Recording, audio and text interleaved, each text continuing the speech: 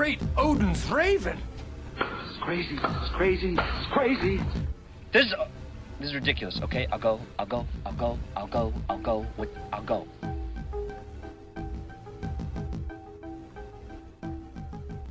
Hello everyone and welcome to Film Pulse Weekly, episode 9. My name is Adam, and with me today we have Kevin coming to us live from his new place. Indeed. Did you finish with the move? Yes, everything is moved, unpacked. I'm ready to go. So, like the other podcast that we did where you dropped the ball, I dropped the ball this week. I didn't get anything done because I was moving, of course. Well, that's okay. How many movies did you end up seeing? Just one? 2. I did get to see 2 movies. Okay. Well, I saw a ton, so I'm sure that'll make up for it.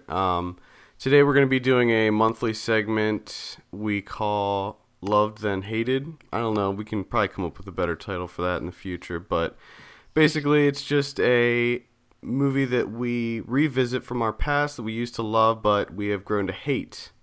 Mm-hmm. We also have everyone's favorite segment, Ryan Watches a Movie. This week we made him watch the original 1981 Clash of the Titans in honor of this week's Wrath of the Titans opening in theaters. But let's first go over what we watched this week. Okay. Let's talk about Dreams of a Life, since that's the one that we both saw. This documentary is insane. I can't believe that this is a real story. It just blows my mind. This documentary came out, I think, last year, 2011, right? Directed by Carol Morley.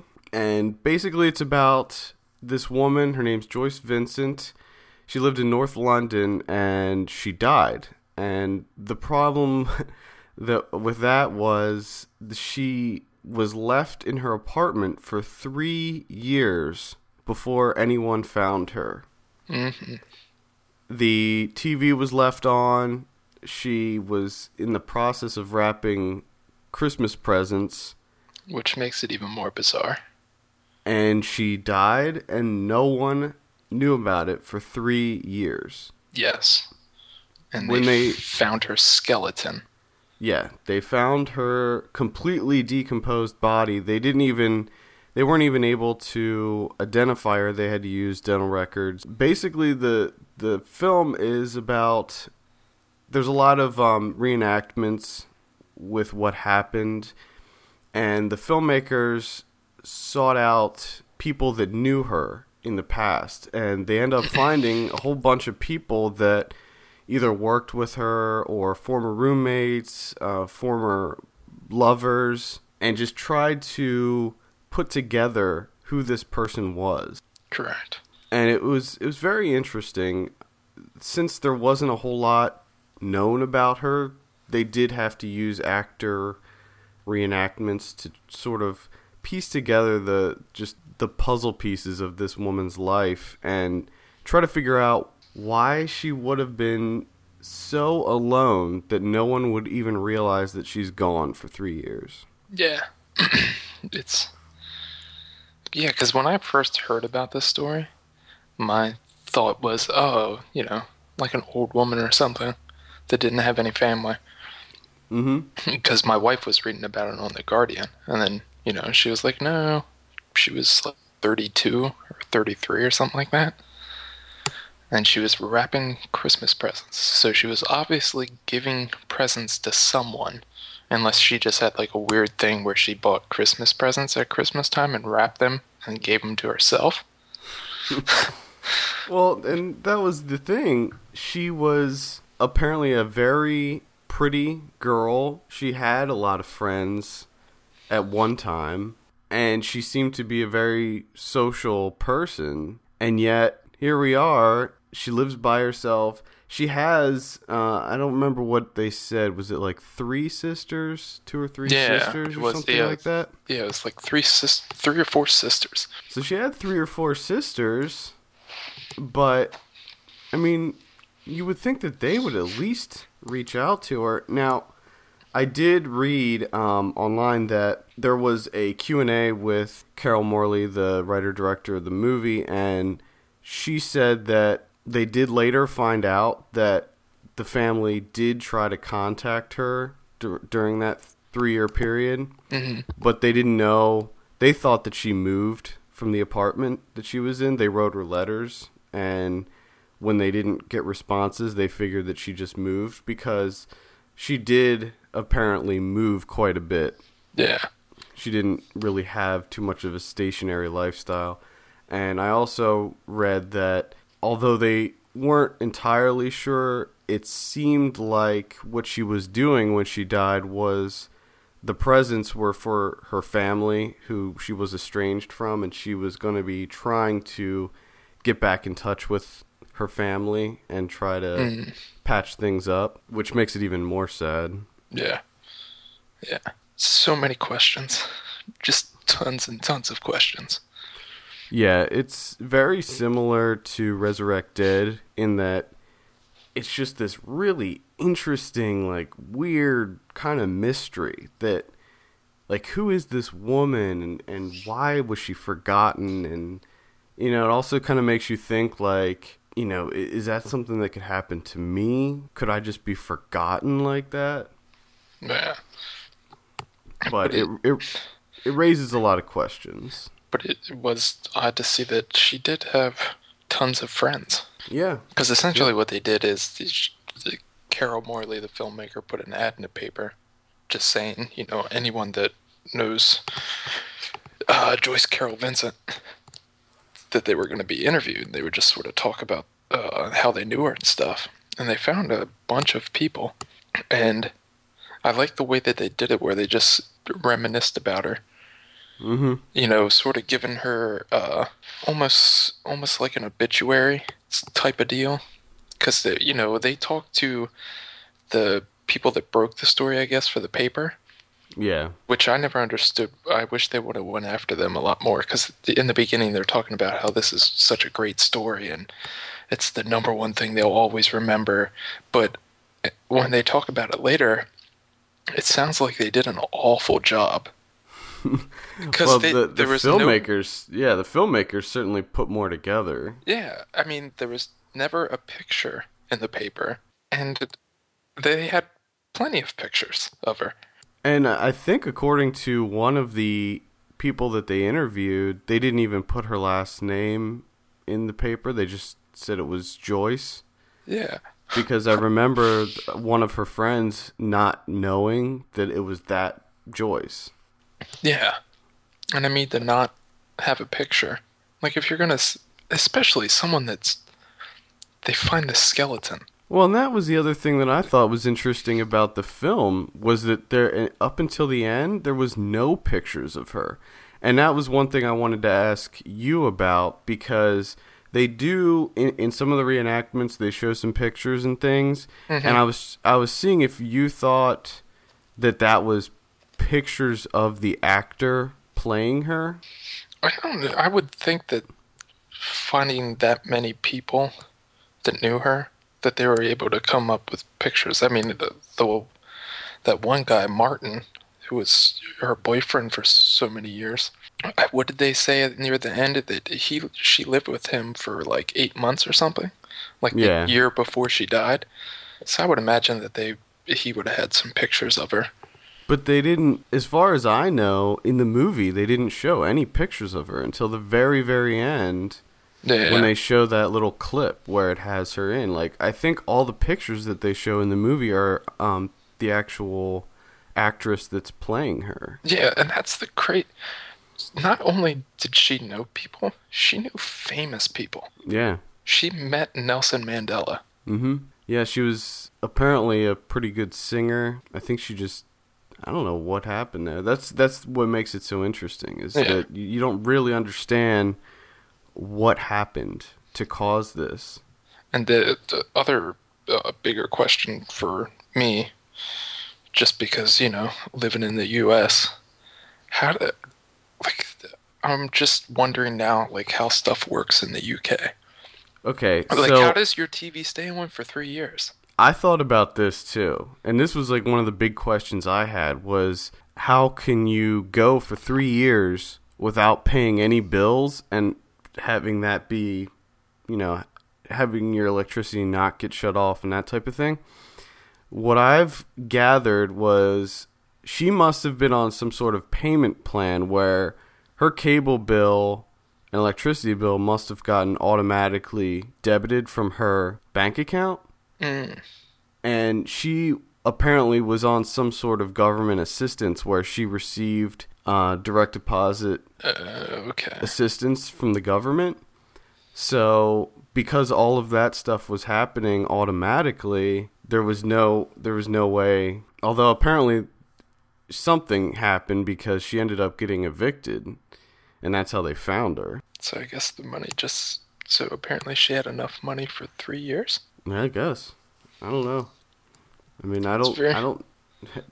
I wish they would have looked into that more, because I think that's something that they could have told us in the movie. Like, how it's possible that none of the neighbors smelled anything or reported the fact that the TV was on for 3 years.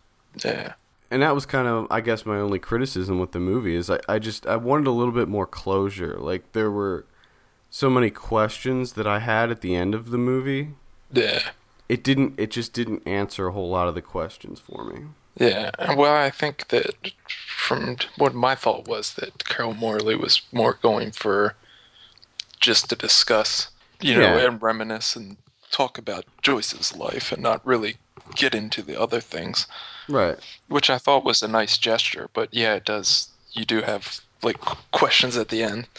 Yeah. I totally agree with that. I mean, they were definitely, what they were trying to do clearly was to give this completely unknown, forgotten woman, help her name be known. Yeah. And I wonder what that says about us. That we're more like, well, I want to know how your TV can stay on for 3 years. You know what I mean? Like, those are the things that we're really obsessing about, and we're just sort of like, oh yeah, no, a woman died. All right, they didn't find her for 3 years, but how does your electricity stay on? Well, that was the other kind of weird thing about the overall tone of the documentary. Even though it's such a grim subject, the interviews and stuff were kind of upbeat and like a lot of humor, and I guess maybe it's because the people that they were interviewing weren't like extremely close to her, at least in her later years. Maybe it was just because they were acquaintances, so like her death didn't affect them as much. But I always felt like, with the exception of the boyfriend, they were just kind of nonchalant about the fact that she was in fact dead. Yeah. At any rate, very interesting movie. Definitely check that one out. What was the other movie you watched this week? Yesterday, I watched Quad M, which, yes, that's what I call it. Because I still don't know what the hell the name of the movie is. It's ridiculous. I don't know the order of the names. Was it, well, I'm going to try real quick. Martha, Marcy, May, Marlene, right? There you go. Nice. Finally got it. Now this, I actually put this on my list of top 10 horror movies of last year, and I had some people tell me like, no, it shouldn't be on there, it's not a horror movie, but to me, I consider that a horror movie. I think. Yeah, cults. Yeah, they're scary. Yeah. What did you think of that? I enjoyed it. It was a little different than what I was expecting, I had to admit. But the weird thing is, I'm sort of screwed. Like, if I miss a movie while it's in theaters, because I don't think that movie came around here, so I didn't get to see it. But I have Netflix, that's where I get my movies from. So when they come out on DVD, Netflix has that weird thing where you have to like wait a month until you can actually get it from Netflix. Yep. So if I miss it in the theater, I have to wait forever to see movies. Mm-hmm. So, like that one, I finally got to watch it, like a year and a half after everyone else did. Yeah. So it's sort of odd. But I live in like a different time frame. You're stuck in the past. Yeah. Like, to me, I was like, yes, that movie came out and I can finally see it. Not realizing that it's probably been in Redbox for like the last month and a half. Yeah. And everyone else has seen it. It did come out quite a while ago, but that's okay. That's okay. It was still a great movie, and I New to me. Still new to me. yeah. My wife did haven't not seen like it. it.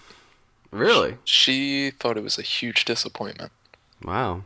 I loved it. See that type of movie, I'm always a sucker for that kind of movie. It's just like that kind of rural decay type Yeah, and thing. I just Elizabeth Olsen was really good in that movie. yeah, I think that she's got a lot of potential. Yeah, so does the filmmaker of that, Mm-hmm.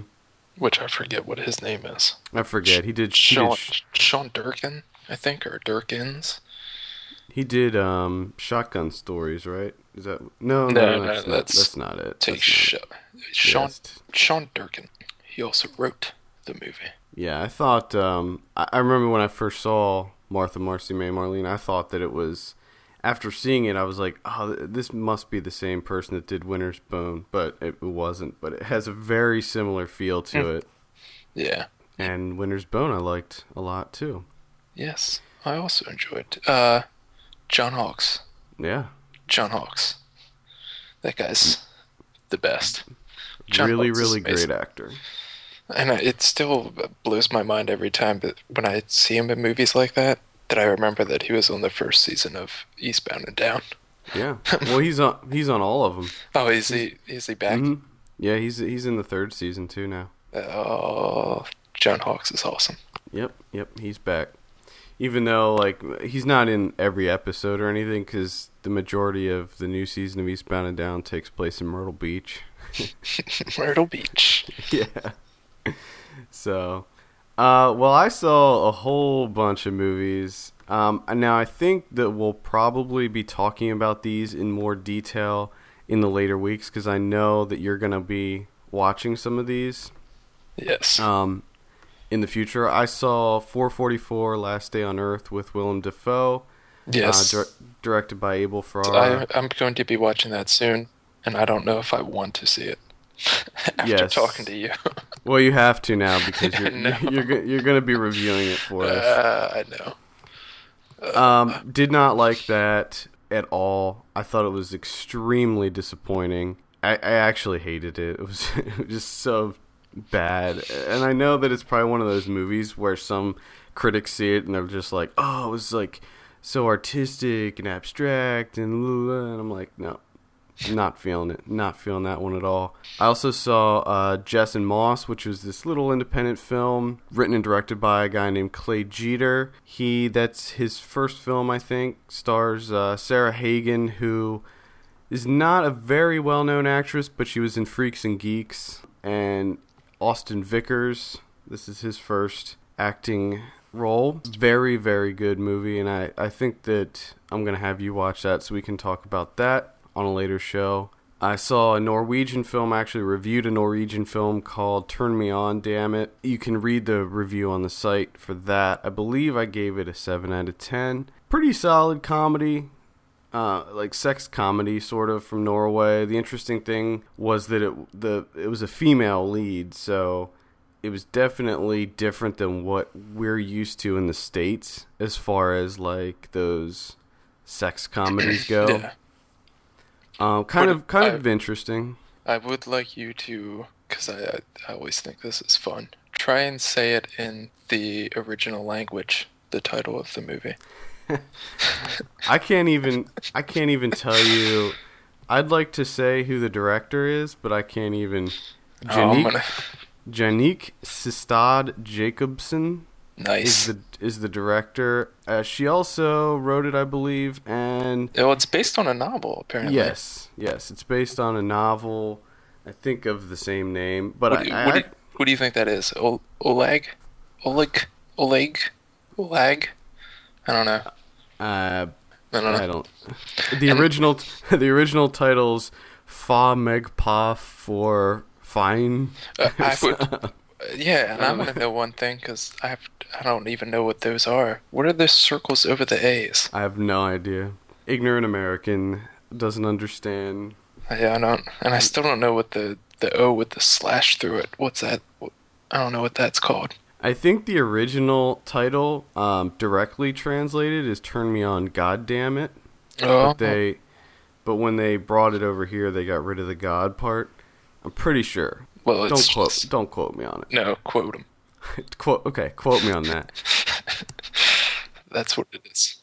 Overall, really good. There are certain parts of it that are going to be kind of hard to swallow for an American audience, because historically in other countries they are much more liberal about what they can show on film as far as sex, and it is involving a 15-year-old girl.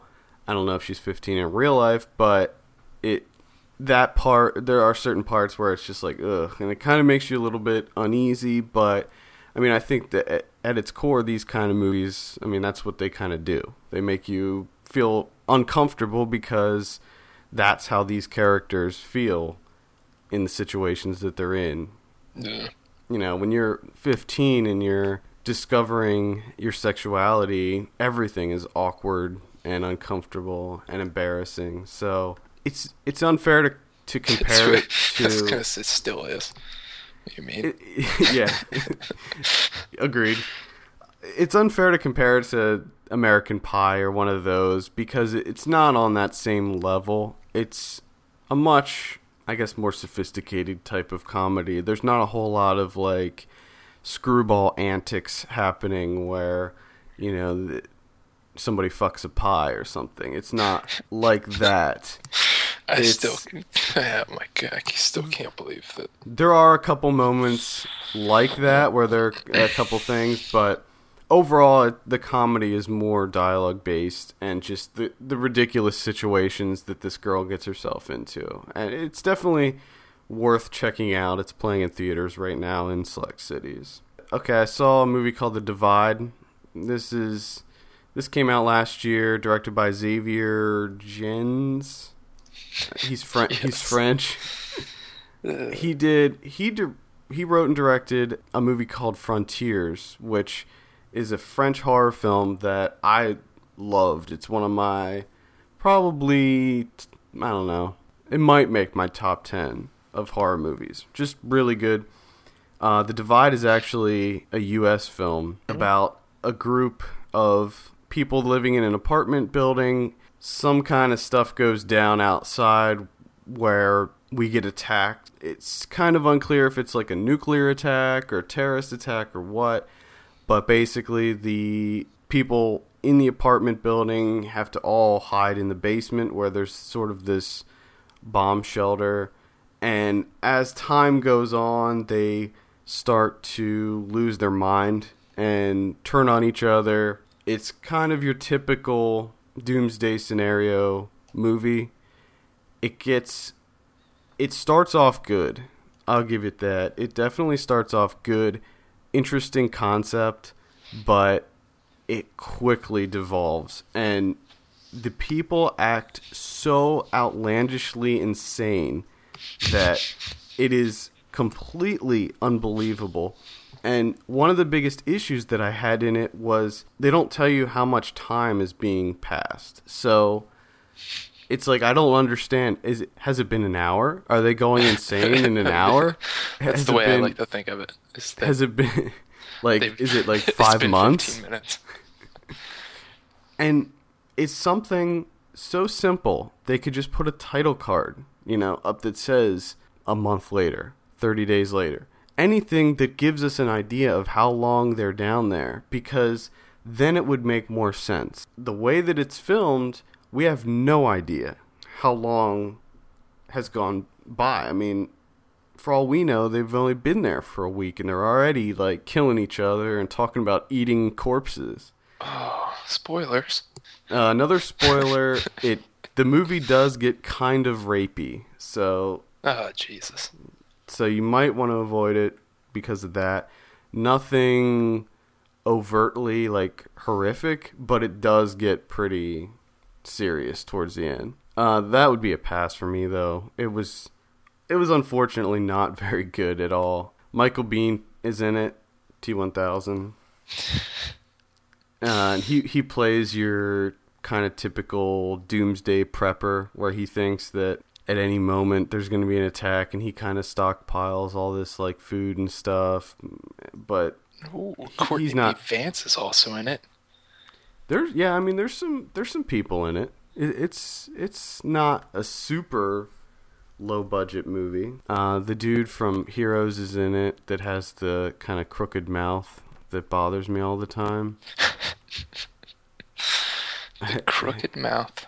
His name's like Milo something or other. Yeah, I'm not even gonna try that last name. He was in Heroes. He was in the new Rocky Balboa movie. Played Rocky's son. Yeah, I never watched Heroes. Well, you're not missing anything. I didn't think I was. Rosanna Arquette's in it too. She does a really good job, actually. And there's a couple others. I saw Meeting Evil, the new Luke Wilson, Samuel L. Jackson movie that's on demand right now. I'll probably be doing a review on this. I haven't done a review on it yet. Just absolutely terrible. I'm probably going to end up giving it a 2 or a 3 out of 10. It's so awful. Do not waste your money on this one. It's really bad. I saw Jeff Who Lives at Home, which is actually really good. You can read in my review of that on the site. I think I gave that a 7.5 out of 10. Just excellent. Probably the Duplass brothers' best movie as of yet. And finally, I saw a movie called Sleep Tight, which is this. It's a Spanish film directed by the guy who did Rec and Rec 2. Sleep Tight. I never even heard of that. Yeah, I'm gonna recommend it to you to see. I think you would like it. It's, I guess, considered a horror movie, but it's more of like a thriller. Basically, it's about this guy who is like a concierge at this apartment building, but he also takes care of the maintenance and that type of thing. And he's kind of got a twisted sense of reality. He is extremely depressed, and he's never been happy in his life. And his one goal in life is to make everyone as unhappy as he is. So what he does is he sneaks into this girl's apartment in the building that they live in, and he kind of messes with her when she's sleeping. Like, he'll rub stuff on her, put stuff in her perfume that gives her allergies and stuff. He unleashes cockroaches in her apartment. Every night, sort of like what Emily did.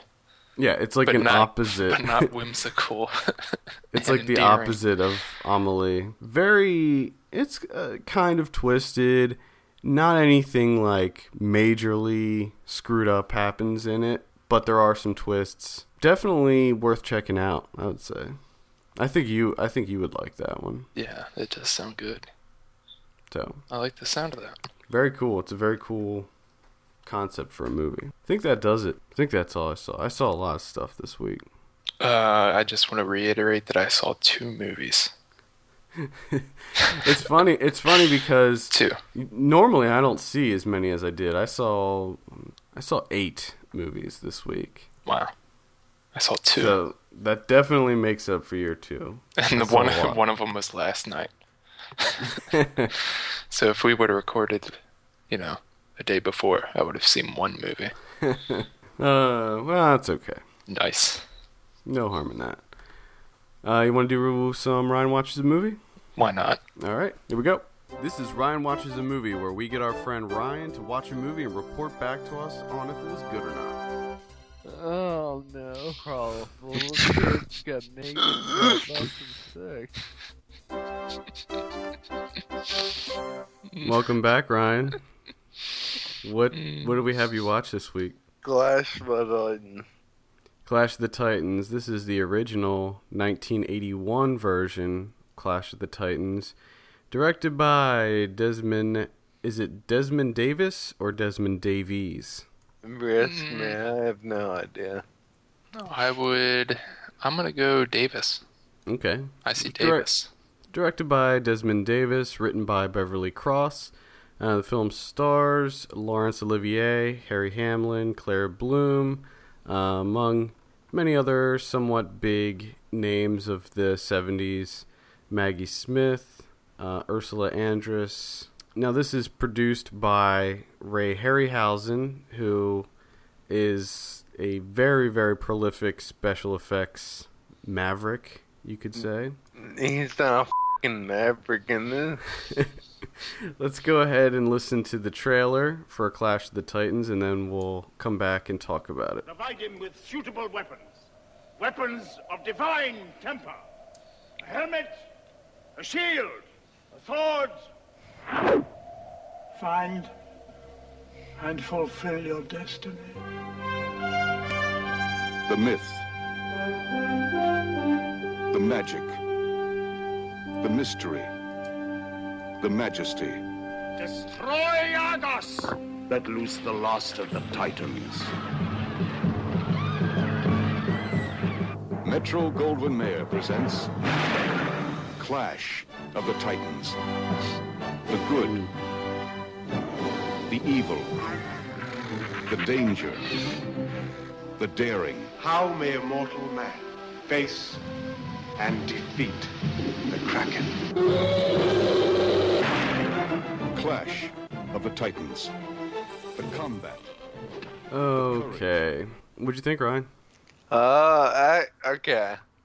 I want to start off by saying that I thought this was gonna be good and, be like one of my higher scores. But it was fucking awful. The story was alright, but the effects were terrible. I mean, as I was saying earlier, Star Wars had less of a budget, and it was made before this movie. Mm-hmm. And this movie looks like it was made 20 years before Star Wars came out, but it didn't. Let me go ahead and read the IMDb synopsis. It's a film adaptation of the myth of Perseus and his quest to battle both Medusa and the Kraken monster to save the Princess Andromeda. It's got a 65% on Rotten Tomatoes. It's kind of considered a classic epic. Classic piece of shit.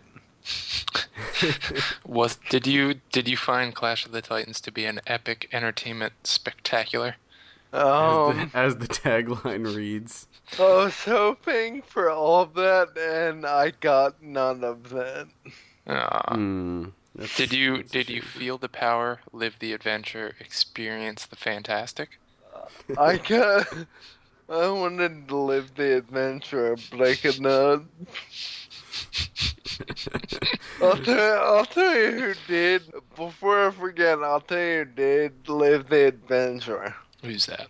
It was that guy that Adam, the clip that I emailed you, where the guy picked up sword and he literally chopped a cinder block in half with the sword.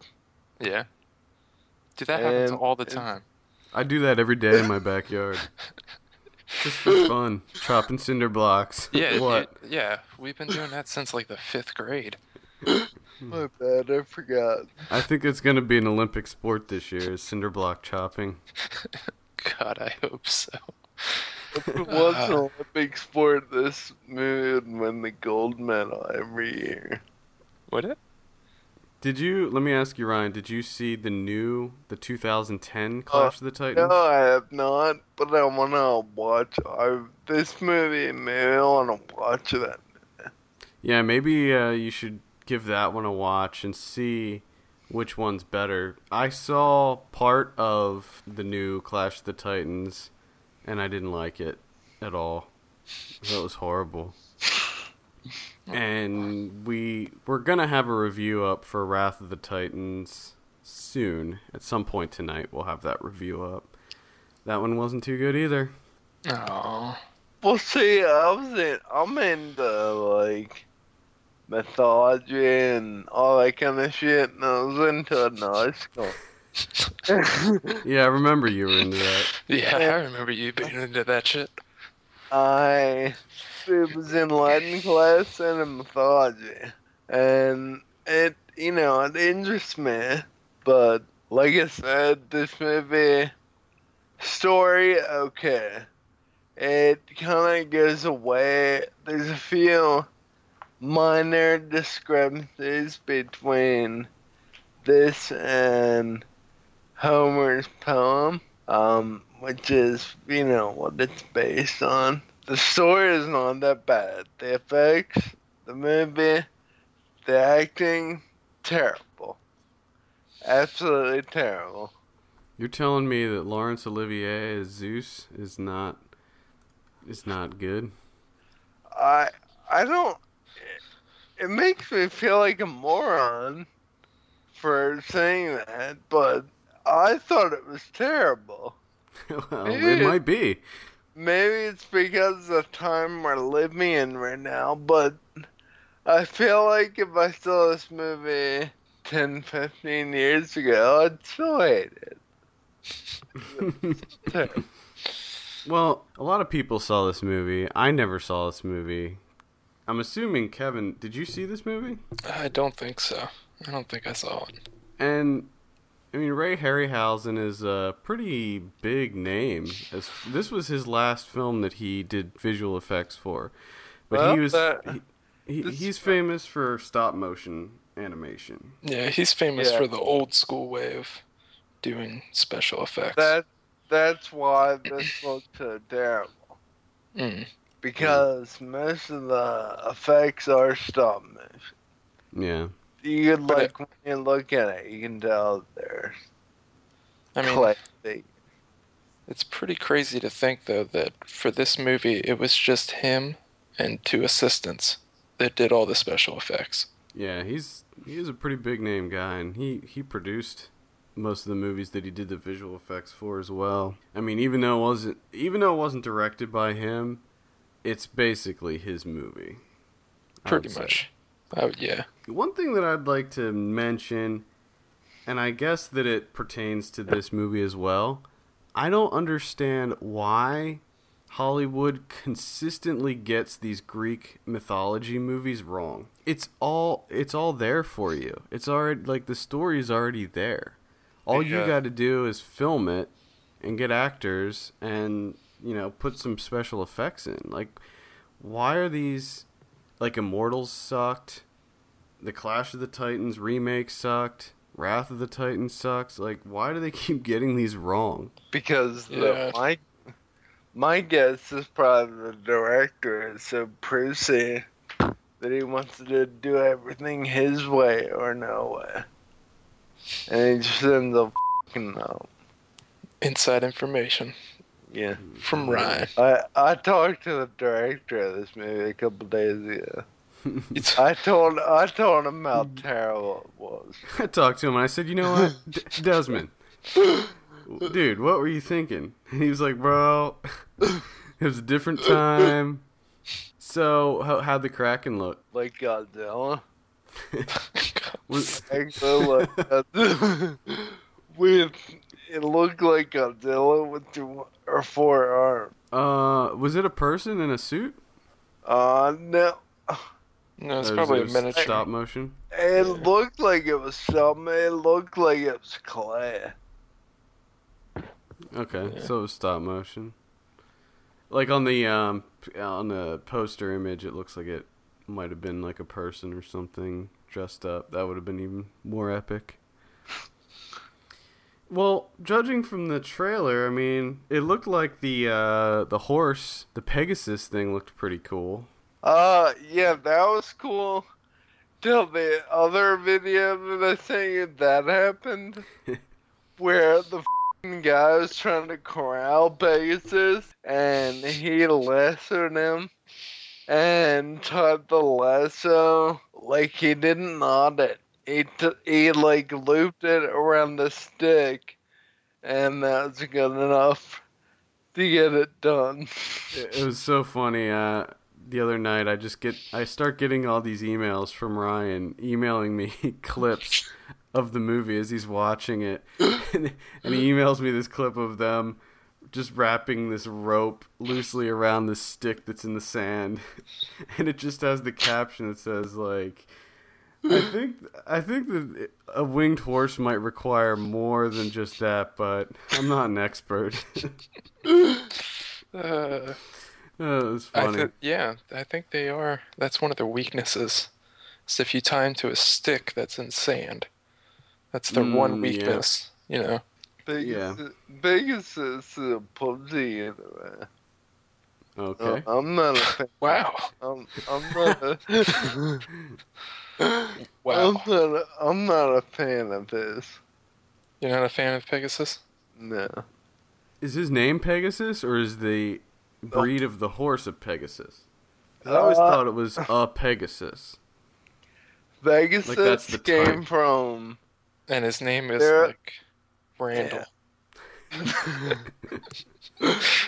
There were 12. Randall the Pegasus.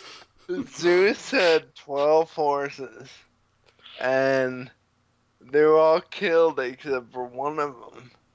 They were all winged, and they were all killed, except for one. And that was Pegasus, so I assumed the horse is actually called Pegasus. I always thought it was like the breed. I always thought that a winged horse was called a Pegasus. I'm just gonna call him winged horse. Winged horse. At least it's not a fire mare. Yeah, what was better? What do you like more, the Pegasus or the Fire Mare? I'm in the fire mares more. You're in the Fire Mare camp? Yeah, They seem cooler. They're more exciting. Now I think didn't Krull come out right around this time? I think it was like either the same year or right before or right after. Oh, well, guess they decided 1981, the year I was born, I guess they decided to make all these shitty movies. The Krull was 83 was Krull. Yeah, that's ours. That's our year. And you have Clash of the Titans. We have Krull. Yes. Okay, let's give you a drum roll, and then let's see what your scores. I need to say one more thing. In this movie, for no apparent reason, there's nudity. The nudity does not pertain to the story at all. It's a naked girl walking around. This was made.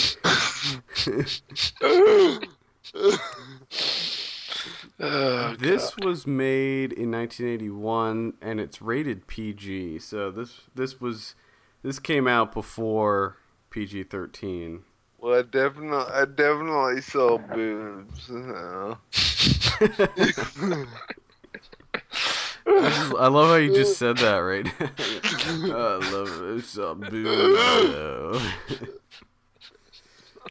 Okay, let's give you a drum roll. What did you give Clash of the Titans 1981?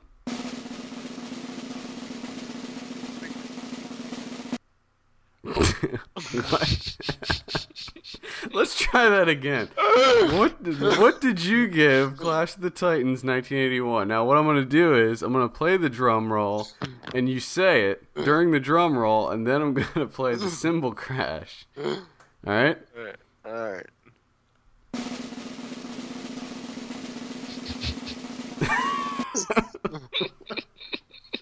Do you not understand the concept? I'm going to play the drum roll, and while the drum roll's playing, you say the score. And then I'll do the cymbal crash. Here we go.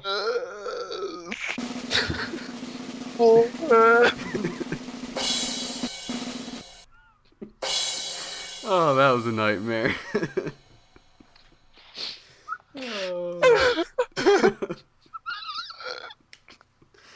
So that's a 4 out of 10. Oh, God.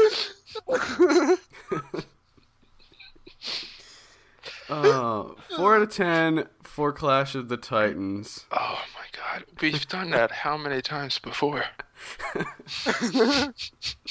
Oh, my God. That was the best.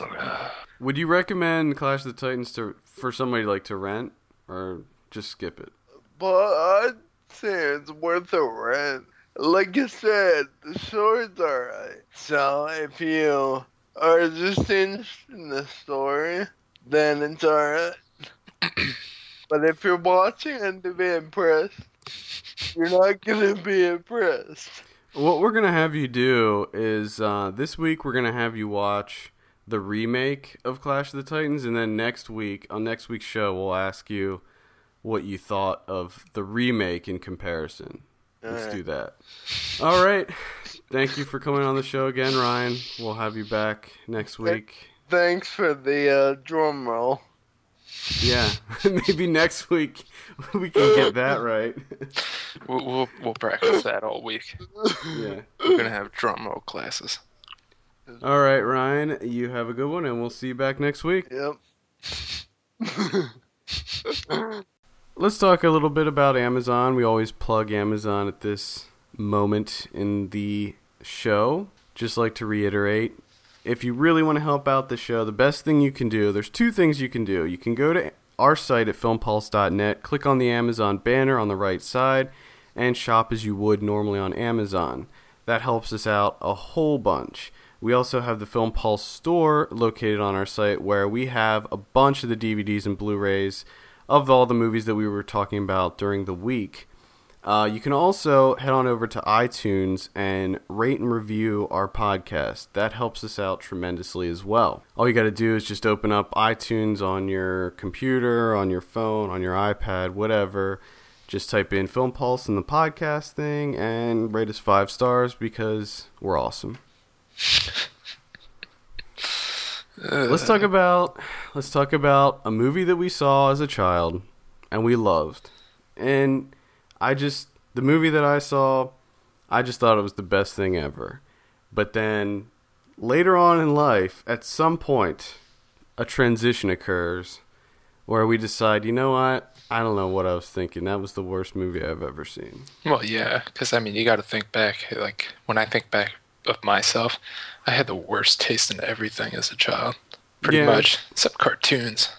And here's what scares me is I think now I have really good taste in movies, but, you know, we've been into movies forever. So I'm worried that, like, you know, maybe 10 years ago, when we thought we had such good taste in movies, we really didn't.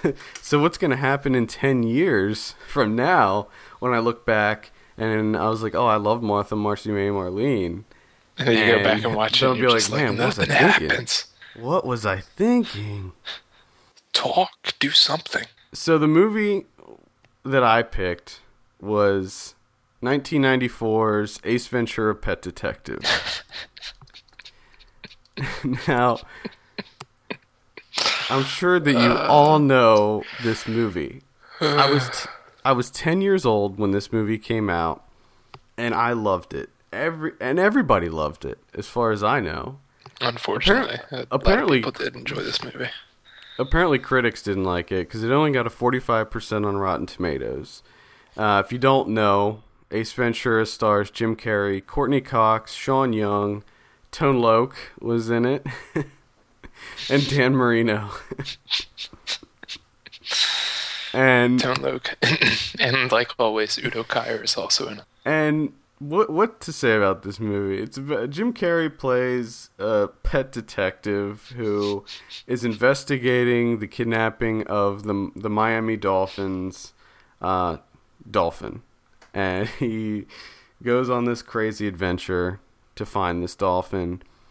Sean Young plays the police detective that's always kind of bringing him down, and she's crazy in real life, so it kind of fits. And the movie is just filled with bad jokes, just terrible catchphrases.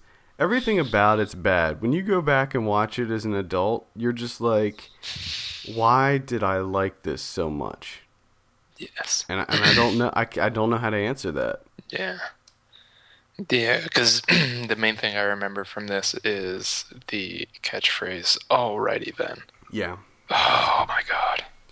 Now, there are a couple good things to to say about this movie. It wasn't absolutely horrendous in that this movie is what launched Jim Carrey's career. If it wasn't for this movie, we probably wouldn't be seeing Jim Carrey in anything. And I actually do like Jim Carrey. Oh, I was gonna say, yeah. I actually, I don't like him in everything, but I do like him as an actor.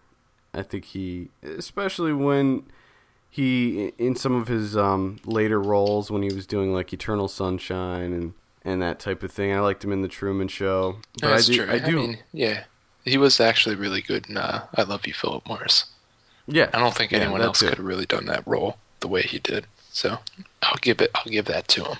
Yeah, I think he this was only like his second movie or something. I think he did some kind of vampire movie before this. Yeah, and then this is right off of In Living Color. Well, that's why I was gonna tie that in, because I remembered when I was little, In Living Color was hilarious. Yeah, and I've seen some things, as an adult. Why the hell did I ever think that stuff was funny? Yeah, In Living Color, I just remember seeing Jim Carrey as Fire Marshal Bill and finding that to be the funniest character ever. You go back to it now and you're just like, what was I thinking? This isn't funny at all. No. And it's like parts of In Living Color like borderline offensive now. Yeah. And anytime I see Fire Marshal Bill now, I just want to like stab my ears forever. It's just terrible. It's just terrible. So that's my first entry on the list of shame. Ace Ventura: Pet Detective from 1994. That's also my first entry. Are you serious? I was going to say. I dropped the ball on this one too. I couldn't think of movies from my childhood. I think I sort of like blocked them all out because so many of them I've never gone back, because I do realize that if I would go back and see them, I know that they would be awful. So I try and keep them. Oh, I remember. I have my second one lined up already for next month. Well, I try and keep like my memory of them. I don't want to taint it. So I'm like, I'm not going to go back and see it. But I have one, and this is where I dropped the ball, because I have one from like our teenage years. Well, that's okay too. Okay. So this is, which I don't know if you still really like this movie or not, but this is a movie that we saw together. Well, and this is a director that I've grown to hate immensely. All right. Tell me, I'm dying of anticipation now. 2001's Waking Life. Ooh. Richard Linklater, I hate your movies. I hate them. When I first saw this, I thought it was the coolest thing. Mostly because of the animation, which I still think is cool. It's still a really good idea. I like how they did that. But all this fucking waxing poetic or philosophical bullshit, the lucid dreaming, which I think is a load of shit. And when we first saw this, I thought it was so cool. And then when I started dating my wife, she wanted to see it, because I actually own this damn movie for some reason. Yeah, you do. I remember you bought it. Yeah, I bought it like an idiot. And so I watched it with her, and she, of course, loved it. And that was the first time that I was like, I don't know why I really like this movie that much. And then I watched it again for a third time, and about 10 minutes into it, I was like, this is awful. I can't do this. It's like sitting at a pretentious bar with like a bunch of undergraduate pretentious assholes and just hearing them talk about the dumbest things in the world. Yeah, with Linklater movies, he definitely likes to have the scenes with two characters talking about different topics. Yes. He really likes to do that, where it's the in-depth, like the kind of conversations you have when you're with your buddy when you're both really drunk. Yeah. And there's a reason that you don't film those. Because if you heard yourself sober, you're like, oh my god, I'm such an asshole. I haven't seen Waking Life since... Do it. since back when we were like, really into that, and I was really I would say I still like Linklater, but the truth of the matter is I haven't seen a Linklater movie in a long time, so I don't know. I mean, I still love Dazed and Confused. Well, okay, I'll give him that. I do like that one. That's the one. But that's the one that I'll always like. One of the big things is a couple of years later, tried watching Slacker. Yeah, see, that's one that. Well, that's one that I remember. I ordered the Criterion a DVD of that before having seen it. And I only watched it once, and I don't remember if I ever stated that I liked it, but that one I was never really on board with. If I did what you did, I would have burned that DVD within the first 5 minutes. I seriously watched the first 5 minutes of that movie, and I was so angry.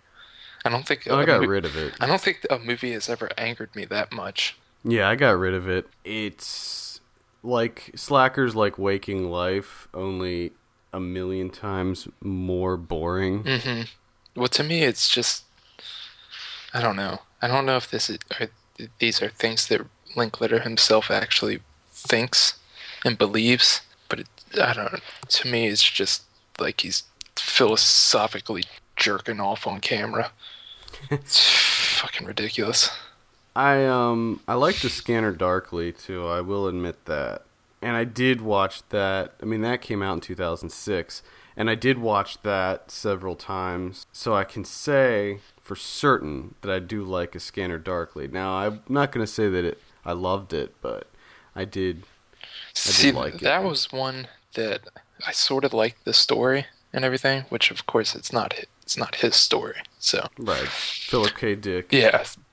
So, but the only thing I didn't like is they tried the same animation. Right, exactly. And I don't think it worked.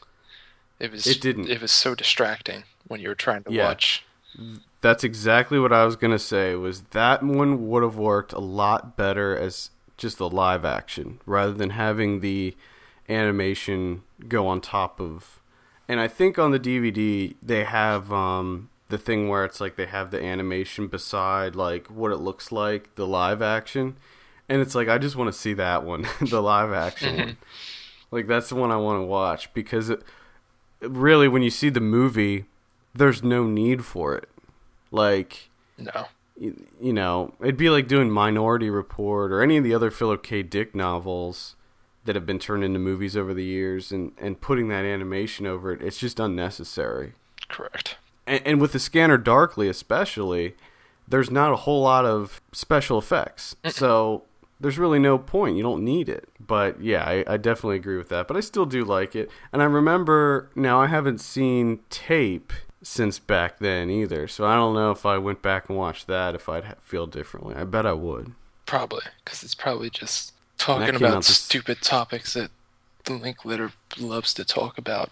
Like nothing. Very existential. Oh my god. And what are your thoughts on lucid dreaming? Do you think that you can actually control your dreams? Yeah. I don't know. I thought a lot of the ideas in Waking Life were kind of interesting, but I can't. When I dream, I forget. I never remember my dreams, hardly. Yeah. And I can't recall if I've ever had a lucid dream. I think that they do exist to a certain extent, but at the same time, you gotta wonder, when you wake up from a dream and you think you had a lucid dream, that you were controlling it, like, were you actually doing it, or was that all part of the dream that you were in? Yeah, exactly. You're just dreaming.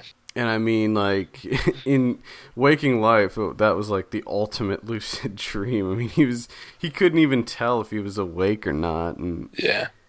And the little cues that they said, like, try to flip on a light switch and stuff, and if a light switch doesn't flip on, then you know you're in a dream, and try to read a clock, because you can't tell time in dreams, apparently. Yeah, I'm pretty sure I've had dreams where light switches have worked. Yeah, I don't know if I believe all that, but that's interesting. I might have to go back and watch Waking Life. But the other funny thing is that I loved Inception, which is based on lucid dreaming, so whatever. There we go. We'll have to see. Richard Linklater actually has a new movie called Bernie coming out. We covered it briefly on the site with Jack Black, so we'll see how that. It looks like it's one of his more mainstream. Yeah, I'm pretty much done with him. Things. I'm also done with Tim Burton. I've come to hate Tim Burton. Did you see the Dark Shadows trailer? Yeah, that movie looks like the biggest pile of shit. I don't get it. That movie just looks ridiculous to me. I don't know what to think about it. Because at first, I was like, oh, this looks terrible. And then I thought, well, maybe it's going to be like more of a return to form for him. Because it definitely has the look of a Beetlejuice or an Edward Scissorhands. So maybe it's going to go back to his older stuff. That's true. Maybe. I don't know. I'm always with Tim Burton. I'm always on the fence because I love Beetlejuice. That was like Beetlejuice is so awesome. great. Edward Scissorhands, love that movie. Big Fish, love that movie. It's his later work with Disney. Planet of the Apes, horrible. Charlie and the Chocolate Factory. Oh my god, an abomination.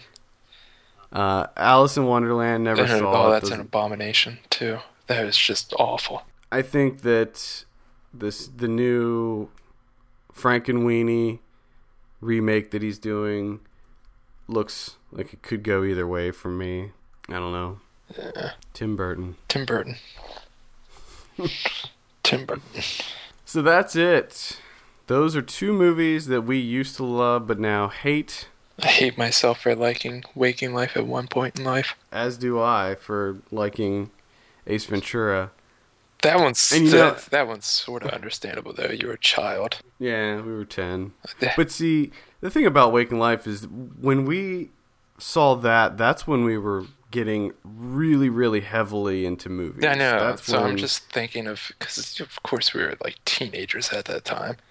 So I'm just imagining our stupid conversations about movies and stuff. They were probably just awful if we went back and heard them. I know. I wish we had a podcast back then so we could just go back and listen and be like, what an idiot. Well, I do. I'll do that with this one next week. Like, if I heard this one, I'd be like, God, this guy's such a dick. Well, I think that does it for another show. As always, you can head on over to filmpulse.net for the latest film news and reviews. And we want to hear what you have to say. Send us an email at podcast@filmpulse.net. We also have a voicemail line that you can call, leave us a message. If it's not too vulgar, we'll play it over the air. The number is 206-337-9263. Also, please make sure to rate us and review us on iTunes. Just type in Film Pulse, and we appreciate all those wonderful 5-star ratings. For filmpulse.net, my name is Adam. And I am Kevin. And we will see you on Tuesday for DVD and Blu-ray picks.